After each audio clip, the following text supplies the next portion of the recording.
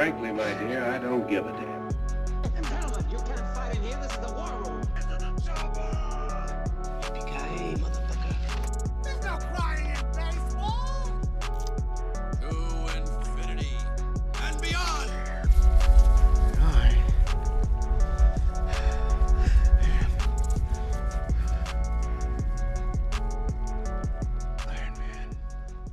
What is going on, everybody? Welcome back to Film Code. My name is Phoenix Clouden, and joined once again by our Season 3 code-breaking champion, the one and only Brandon. How are you, sir? Man, I am good, Phoenix. It is good to be back on the podcast. Last week we talked Carrie from 1976, and we officially wrapped up our horror month, horror month last week. So look out for that episode. Let us know what you guys thought about that movie. And yeah, good. How are you doing, Phoenix? I'm excellent now. had a little bit of a late start, but for a good reason. We figured out a technical issue, so that feels fantastic. Yeah. Also, like Brandon just said, please check out our Carrie episode. Fun movie to talk about. Loved it, and really happy that we wrapped up our horror month this season. Really, really great stuff that we covered throughout Horror Month. That was awesome. So looking forward to doing that again next year. This month, however, we are transitioning out of horror into family and Christmassy entertainment, I guess one would say. And we picked the perfect film to do such a thing. We are talking about Tim Burton's The Nightmare Before Christmas. What is this? It's someplace new. Jack, look out!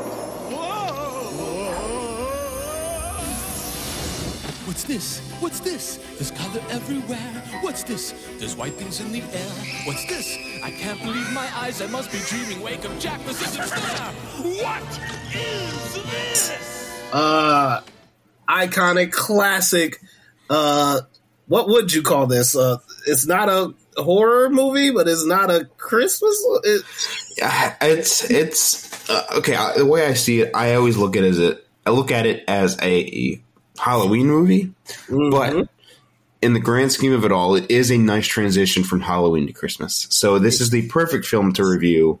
I don't know if it's a perfect film to review in between Halloween and Christmas, because like I just said, it is the perfect transition into it.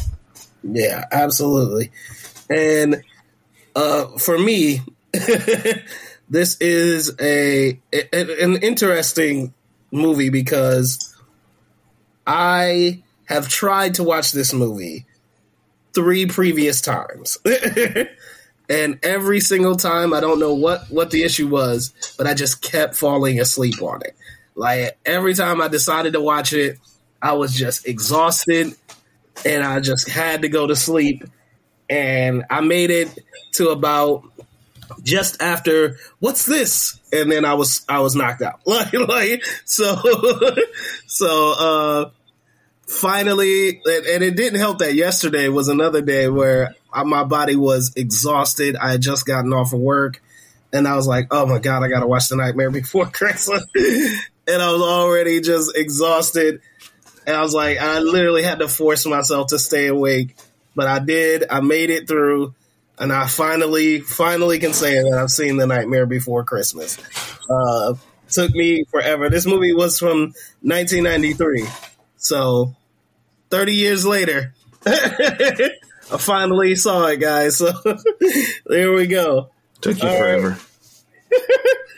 But love the interesting cast here. We got Danny Elfman, who does Jack Skellington's singing voice, which makes it all the more creepier. Chris Sarandon, who did his regular talking voice. Catherine O'Hara, who played Sally. William Hickey, who played Dr. Finkelstein. We got Glenn Shaddix, who was the mayor. Paul Rubens in another surprising role, who played Rest Locke. in peace. Yes, rest in peace. Ken Page, who played Oogie Boogie. Yeah, so there were not a lot of big names on here, but there's some few here. Tim Burton, who did the voice of Zero, which is great. Paul Rubens was not a surprise for me because he is in like every Tim Burton, Danny Elfman project. That makes sense. So, but yeah, no. Cast list is just stacked. Like once you get to know their film, each person's filmography, it's just a stacked cast. Oh, absolutely. Yeah, especially Danny Elfman, man. That man is a legend. Yeah, Danny Elfman is pretty good. He's kind of definitely a legend in both composing and film entirely. Yeah, Danny Elfman's a master worker. Mm-hmm. So, like I said, it took me 30 years to fully watch this movie. How long have you been sitting with Nightmare Before Christmas? I'll be honest, like I obviously saw it when I was younger, but I think I was too young to like remember the film. Mm-hmm. And so about 3 or 4 years ago, they put it back in the theaters for a little bit. So I'm like, you know what? I'm going to go see it, like just the full thing. And yeah, watched it then. And then ever since then, it's been a yearly, an annual rewatch for me. So. Okay. Yeah, just rewatched it the other day. So I'm like, cool. Yeah, let's do Nightmare Before Christmas. Yeah, this was definitely the perfect choice. And yeah, I don't know why. I could never stay awake for it, and I've always wanted to see it because I'd heard such good things about it. So obviously, the story of The Nightmare Before Christmas is Jack Skellington, who is the Pumpkin King and rules over the town of Halloween, finally gets tired of scaring people, stumbles into a forest where he finds all the other holidays, and he falls into Christmas and falls in love with it, falls in love with the idea, tries to bring it back to the town of Halloween, but obviously they don't understand the concept. And one could say hilarity ensues as Jack decides he's going to kidnap Santa Claus and take over for Christmas this year. But obviously, with Halloween intentions, doesn't go as well as he wants it to. So that was the idea. And again, it took me forever to watch this, but I was both pleasantly surprised and slightly disappointed, I guess is how I'll put it. So yeah. What would you say about this film, Brandon? No, I think for me everything works in this film. Just from the stop motion to the soundtrack, mainly the soundtrack, it's just so good. And just me being the Disney Parks fan that I am, just seeing how revolutionary this film became to Halloween time for Disney is great. And yeah, just it's such a fun movie to watch because just there's not really any like super dark moments. Like once you know how the film goes, you're able to just sit down. So it's like a comfort movie for me. Just around Halloween time, it's just like cool. I can sit down. I can watch this. Oogie Boogie, Jack Skellington, Sally. Just it's just a fun movie. And I mean, obviously they call this Tim Burton's Night Before Christmas, but he did not direct this actually because he was forgot what film he was busy working on, but he was off working on something else. And yeah, I feel like Henry Selick and Danny Elfman had just their hands on so much more with this than Tim Burton did. Oh yeah, I think Tim Burton wrote one of the original poems, so that's why his name is on it. But yeah, Henry Selick is the director of this movie. Yeah. You're 100% right about the revolutionary aspect of it, because I believe it was one of Disney's first stop motion animated films. And in that regard, like the animation on here, top notch, like truly, truly top notch. Very impressive stuff. I know Disney has had I think they've had other stop motion films. I'm not sure. Well, I mean, this actually was not a Disney movie. Oh, okay. For a while. This was actually released under the studio Touchstone Pictures. Disney was afraid it would hurt their brand. Mm-hmm. What idiots they were. But yeah, no, that I got to search this up one sec. Yeah, I know Disney bought Touchstone Pictures a while ago, and so like all of their property is obviously now under the Disney banner. This was not Disney. Yeah. Until 2006. 2006. Wow. Yeah. So they bought it a while ago. Yeah, but they were doing stuff with Nightmare Before Christmas long before then. Because at Disneyland Park, they every year they modify their Haunted Mansion ride around to call it the Haunted Mansion Holiday, where Jack Skellington takes over the Haunted Mansion. I love it. It's good. Yeah, so like that's really cool. I think so. Part of the reason my experience with this movie is part of the reason that I kept falling asleep on it was one, like every time I decided to watch it, I was just incredibly exhausted. But also, I didn't really vibe with the character of Jack. Like I was like, okay, like he seems very airheaded and pigheaded, and I was like, I'm sure like he gets an arc eventually, but like with how exhausted I was like, I could never make it to that point. So I was just like, I don't like this character. And finally, when I watched it last night, I was like, okay, yes, he is. There is that arrogance, there is that pigheadedness, but the arc is satisfying enough where I was like, okay, I can vibe with this guy, and I totally get his story and how it works in the frame of this particular film.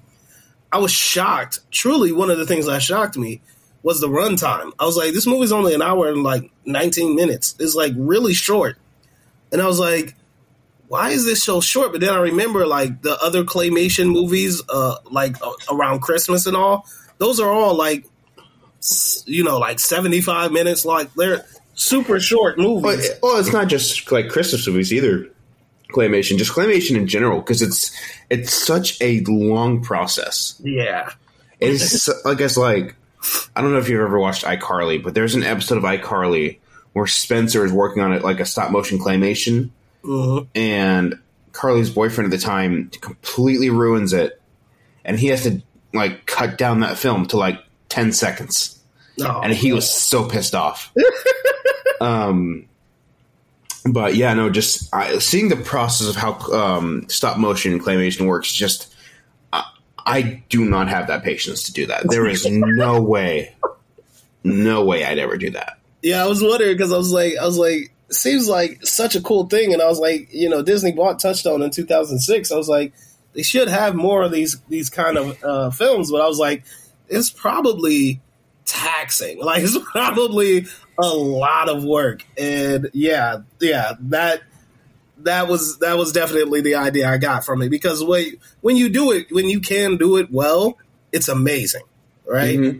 And it's just, but it's exhaustive. It's one heck of a process. Yeah, so like I don't fault them at all for their runtime. Yeah, no, like absolutely not. Like the runtime is perfect because of everything that goes into it. Yeah. You're not putting together a 2.5 hour feature that stop motion claymation. Like that's exhausting as all as it could possibly be. Yeah. But let's get to the thing this is going to be the shocker of the century on the Film Code podcast. Because y'all know how much I love musicals. Oh, you're going to say you don't like it. I was not taken by the music in A Nightmare Before Christmas. Like, there's some songs, What's This is great. Oogie Boogie song is hilarious. Dude, Ken Page kills Oogie Boogie's song. Killed it. It was so freaking good. You mean to tell me you don't like Kidnap the Santa Claus? That one's okay. That one's okay. Yeah. You mean to tell me that you don't like This Is Halloween? It's You make me sick. Danny Elfman put his heart and soul into the soundtrack, man. Oh man, the score is great. I do think the score is great, but he wrote the songs too. Oh, okay, yeah. Like they're okay. They're like I wasn't expecting to be blown away by the songs, but I expected them to be a little bit better. Like I don't know, they don't have a ear catching quality that I gravitate towards in terms of like their composition and lyrics. I wasn't as taken by them as I am with other musicals. There's good stuff. Like I said, What's This is really cool. Oogie Boogie song is great. Yeah. I think the only song that I'm not a huge fan of is Catherine O'Hara's song, Sally song. Yeah. And that's no disrespect to Catherine O'Hara. She does a great job. It's just there's not much to it. Right. Yeah. But, I mean, everything else I love in this song, especially Kidnap Sandy Claus. like Danny Elfman, Paul Rubens, and Catherine O'Hara, and that they're so freaking good.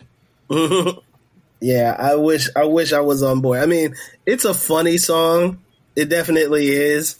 And I love like the ways in which they talk about torturing Santa Claus. It is hilarious and cute, but like musically I wasn't really a fan of it. Like this is like I feel like if I were 12, you know what I'm saying, or younger, like I would be over the moon with a lot of this. It would have that sort of emotional pull with me, but seeing it finally officially as an adult, I was not taken so much by the songs, which hurts my feelings because I think because of what this movie is, the music is very important to it. So like if the music isn't great, it kind of hurts the overall product of it in my eyes. But apparently, you know, I'm alone in there. You might be. You might be, which is normally the case. Which is normally the case. Yeah.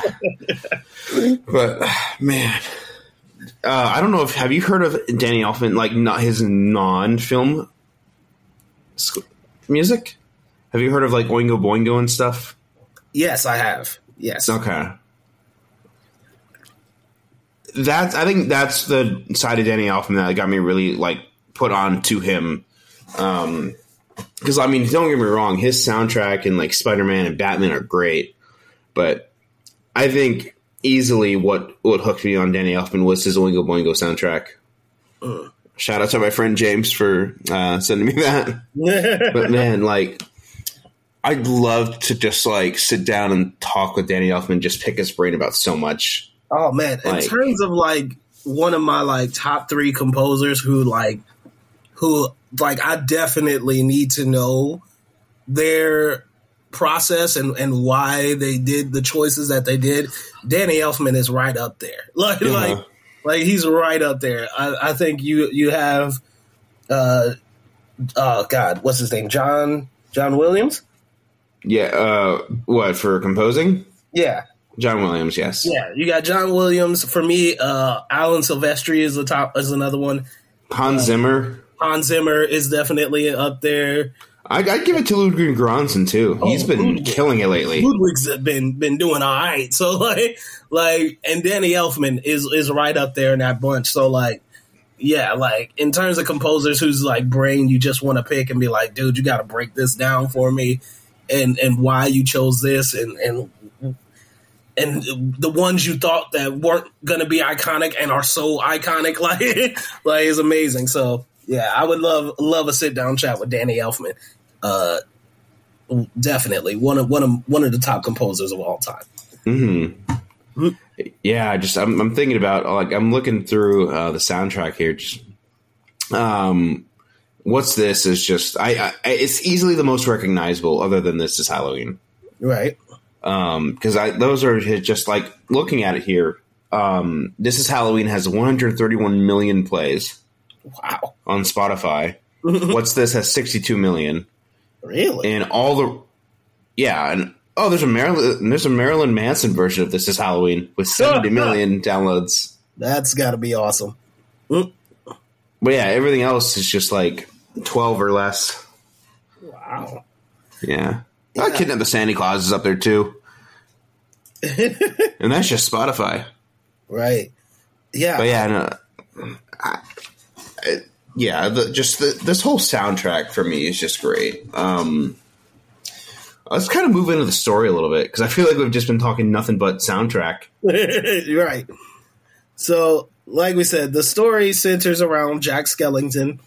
He's not the mayor of Halloween Town, but he's like a very important figure. He's the Pumpkin King. Yeah, he's the Pumpkin King. He's the Pumpkin King. So, like, they plan their Halloween, looks like all year. Like, in Halloween, it's not called Halloween Town. It's called Halloween. That's the name of their town.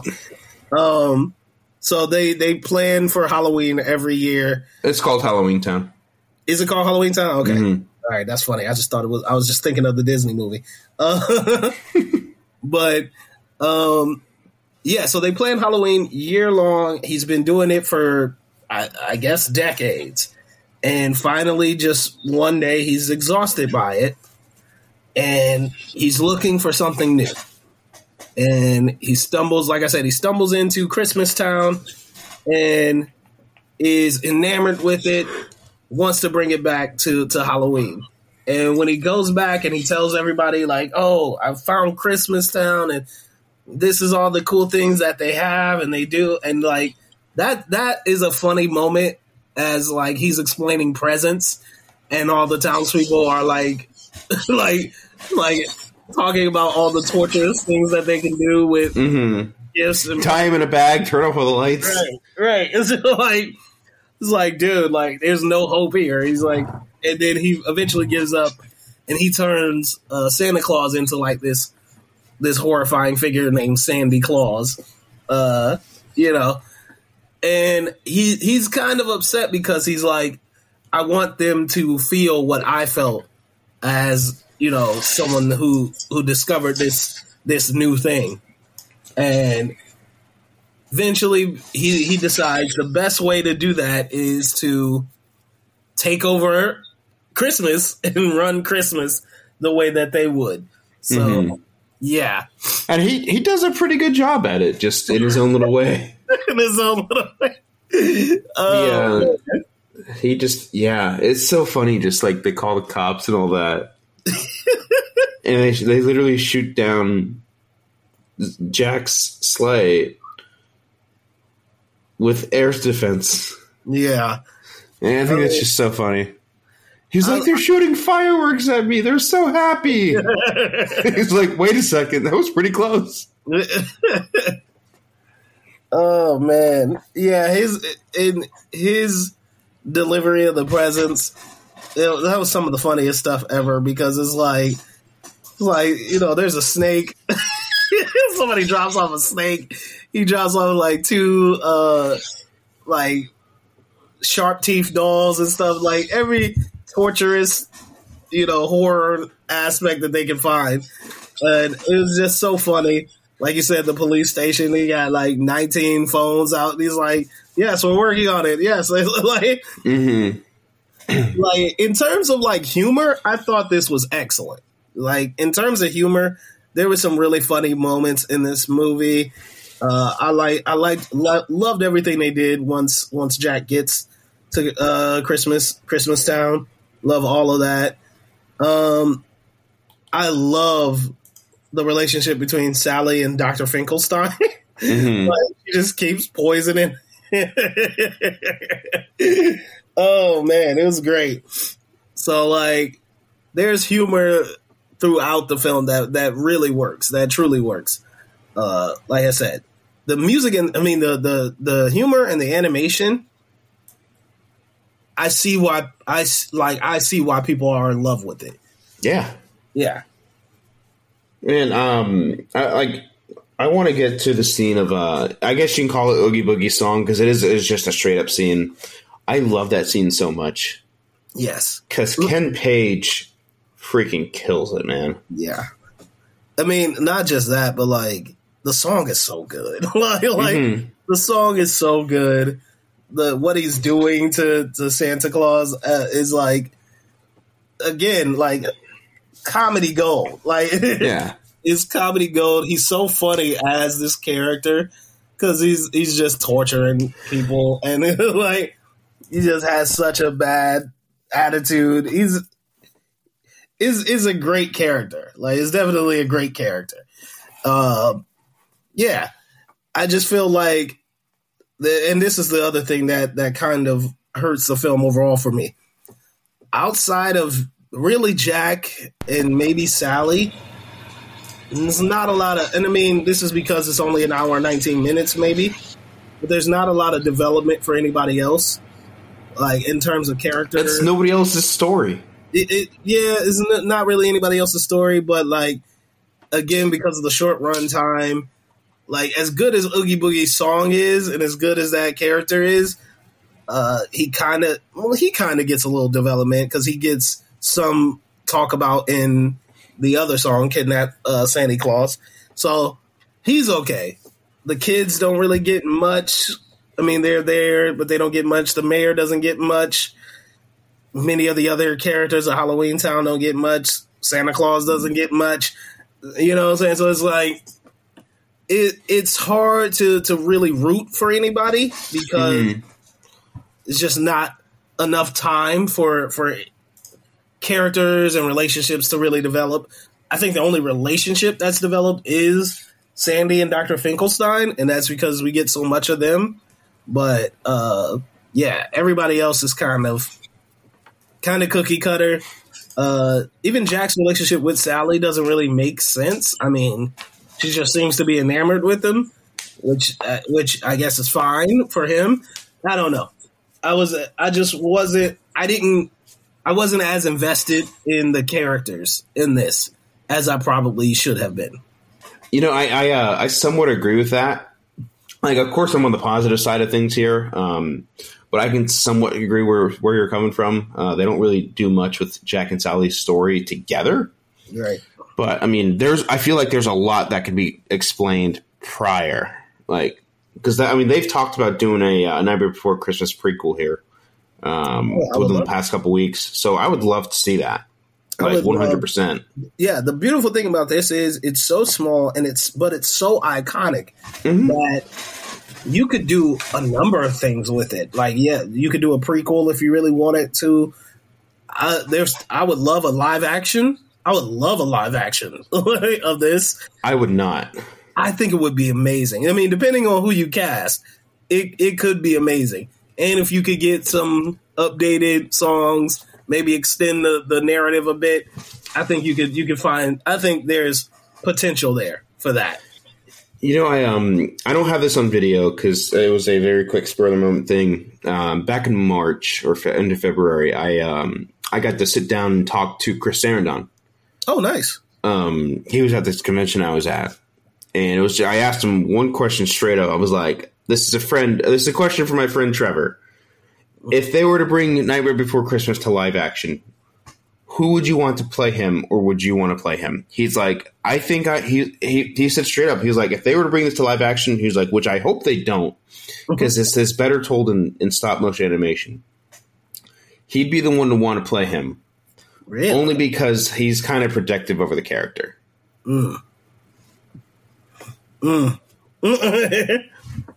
Interesting. I don't think he'd get that opportunity. I think they would find a role for him just out of respect, absolutely. But I think they would have to cast. You'd have to cast a name for that in live action for Jack Skellington, which could be cool. I don't know. Like, there's a number of ways in which you could do that wrong. like, make no mistake. There's a number of ways in which you could do that wrong. But I don't know. I would love to see it. I would love to see a prequel as well, like a stop motion animation prequel. I want a prequel so bad. The prequel Like, a sequel would be great. Like, I don't know about a sequel because I feel like they wrap up everything they need to in the main film. Going back and explaining how Jack becomes Pumpkin King and all that would work for me. That would be cool. Yeah. Okay. Yeah. Yeah, I can see that. Any other characters that stand out to you that made an impression on you? Oogie Boogie. Yeah, I was going to say besides Oogie Boogie. Honestly, I mean, Sandy Claus was fun. Nice. Seeing him being like this jolly old guy and him being like, release me or you'll face the consequences of your actions. I'm all pissed off. That's just so funny to see. But seeing the mayor. Yeah. Dude, he's like, I'm the mayor. I'm only the mayor. How am I supposed to make competent decisions by myself? This is one of the greatest lines ever. Like, yeah, because it's like, yeah, you're the mayor, bro. Like, but I love it. I love that small jab at politicians. Very funny. Very funny. Yeah, the mayor was the one that definitely stood out to me. I love how hysterical he got. Because I remember when I saw it again last night, and I knew that he had the two faces, and I couldn't remember. Is like the other face like evil and mean or something, and it's like no, the other face is actually worried and scared. Yeah. Yeah. So I was like, that's an interesting take on that concept. But yeah, I dug the mayor. The mayor was probably one of my favorite characters. Mm-hmm. You know, it's just I love just seeing how mainstream this movie has stayed for because we're at the 30th anniversary. Yeah, and it was just it's huge. That it's like it's still just a huge cult classic, and it's actually still playing in theaters right awesome. Now. Yeah, it's been in there for a few weeks, and yeah, it's such a fun film to watch. And it's just great seeing how, like I said, as a Disney Parks fan, it's great seeing how much it's revolutionized their side of things. Yeah. Because, like, they have Jack and Sally meet and greets there. They have that Haunted Mansion holiday. They have, like, themed foods and drinks to Nightmare Before Christmas. And, of course, you got the merch, but it's just they have so much in respect of it. And it's great. And I think about all the things that this movie has inspired. Like, I mean, other movies like Coraline and the Box Trolls and you know, all those movies like that. Like, we get those because of Nightmare Before Christmas. Like, talk about iconic. Like, it's branched off and created other stories as well. So I think that's really impressive. Yeah, and like Danny Elfman plays annually at the Holiday Bowl. Danny Elfman plays annually at the Hollywood Bowl, and he could choose any time of the year. But what time does he choose? He chooses the weekend before Halloween. Yep. Smart decision. Very smart decision, because he's able to do his Nightmare Before Christmas stuff. He's able to bring out the voice actors from the film and sing. He always sings. He brings Catherine O'Hara. He used to bring Paul Rubens, rest in peace. Yeah. And they have fun just singing. Kidnap the Santa Claus. He brings Ken Page out. He sings his Oogie Boogie song. Oh, fantastic! Yeah. So just overall, it's such a fun film to watch. It's just if you start making this an annual rewatch, like every Halloween, I think it might go up. It might grow on me. It might grow on you, and it definitely can. Like I said, the animation and the humor in this is really, really great. And I love that it's a perfect kind of transition film between Halloween and Christmas. Yeah, like the songs, I could probably get used to the songs. They're just, some are better than others. That's true. I just wish there were more of them, right? Like usually when you got a movie that's got 7-8 songs in it, and only 3 of them are really strong. Like the only way that can be said with any musical, though. Yeah, but the only way to improve that is like you got to have more, right? Right. So it's like, if there was like 5 or 6 more songs, I'd be like, yo, this is, really strong ones. I'd be like, yo, this is a perfect musical, even if I don't like every song. It's just, it's tough to fit all that into a 70-minute movie. Yeah, obviously. So like I said, that's why I would love a live action full hour and a half or maybe like 2-hour movie with some fresh new songs. Come on, Danny, you can do it. I would dig the hell out of that. Or even a prequel, still animation. Just give me more music that I think could be stronger than most of what I hear here. But other than that, I was mostly satisfied with this movie. Finally, after 30 years, to finally cross it off my list. I'm super excited about that. And yeah, I do think I'll revisit this one. I do think I'll revisit it, even though I wasn't terribly moved by it.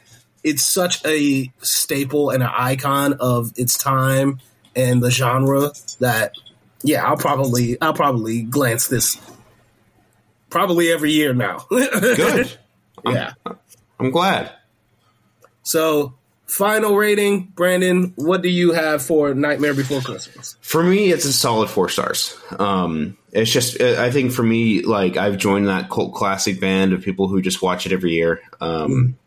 It's just a fun watch because it doesn't take much time. You're able to sit down. You're able to just throw it on in the background and work on something if you wanted to. It's just, and the soundtrack is just so good. So easily a solid 4 stars for me. All right. I'm just under you. I was going to be a 3, but we talked it through, and I'm going to kick it up a little bit. Going with a 3.5. I dug this. Like, I don't want anyone to misunderstand. I'm not trashing it. It's not trash by any means. I would never come on here and be like, yeah, no, that was absolute garbage. But no, it was definitely great. It has its highs.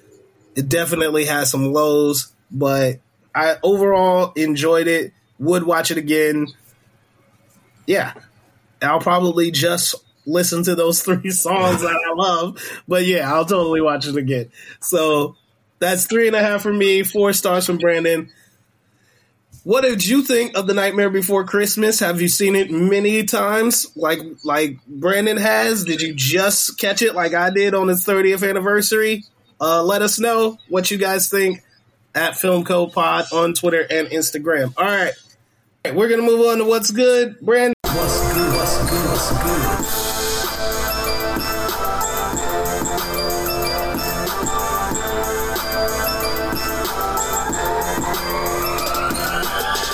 What have you seen? What would you recommend? What has been good for you, sir? Yeah, I actually just watched Sinister from 2012 for the first time, and that was actually really good. I was thinking of something else. Never mind. Oh yeah, no. Sinister came out in 2012, directed by Scott Derrickson, which I think this might actually be his best film. Like, oh my god. That was actually really, really, really good. Ethan Hawke, Juliet Rylance, Vincent D'Onofrio. Just, it was such a good film. I don't know if you've seen it before, but it's one of those films where you can actually say it's like really frightening, like really terrifying. It's like there's just some scenes where like you're like, hold on a second. Did I just see that correctly? Mm-hmm. And yeah, just I think I ended up giving that 4 stars. It's funny. Just in my head, I'm always thinking all solutions would be solved. All problems would be solved if you just turned on a light switch. Every horror film, right? You know, the light switches are always broken. There, or the light bulb keeps fading out. Whatever it is, like you can never get any light. So for me, speaking of Disney, actually, I was going through my music playlist, and I was like, oh, I had a Disney playlist, and I lost it. So I went back and restructured it and put it back together. And in doing so, it reminded me of a movie that is so good, like ridiculously good, has no business being as good as it is. And not just in terms of the movie, but also in speaking of music, in terms of the soundtrack, and that is Disney's Tarzan. Dude, Phil Collins goes off. He goes stupid hard. Son of Man, oh my God. It's like ridiculous how good that soundtrack is, how good the movie is. I was like, I love this. I like so love this movie. So that's definitely one that's good for me. Tarzan, if you haven't seen it, I cannot recommend this movie enough. Like, it's one of my favorites. Yeah, it's one of my favorites, and I think on Disney Plus they have like the behind the scenes features that was on the DVD. You gotta see how they animated this movie. It's so cool what they did with Tarzan and how they created that character to move in animation. Oh, I freaking loved it. I love it so much. It's really one of like the sleepers of that era for Disney, but a banger of a film. Like, yes. So, yeah. Have you seen the theory that Tarzan's parents, his real parents, are Anna and Elsa's parents because they both died in a shipwreck? Have you seen that theory? I've not seen that theory, but that's awful. And like people went deep diving on it too. Just like they were like, he looks very familiar to the guy in the movie. That's funny. Yeah, I could totally see that. That would be great. All right, so that's Tarzan for me. Sinister for Brandon. That is a very weird pairing, but I hope you do it. That would be a great double feature for you. That's what's good from us here at Film Code. All right, guys, we are going to get out of here. Brandon, let everybody know where they can find you, sir. Yeah, you guys can find me at FANTASMIC Ears over on X and Letterboxd as Phantasmic Ears. Go check out what I'm watching. And yeah, thank you guys again for listening. And you guys can find me on Twitter at I'mHOReviews1. That's the number 1.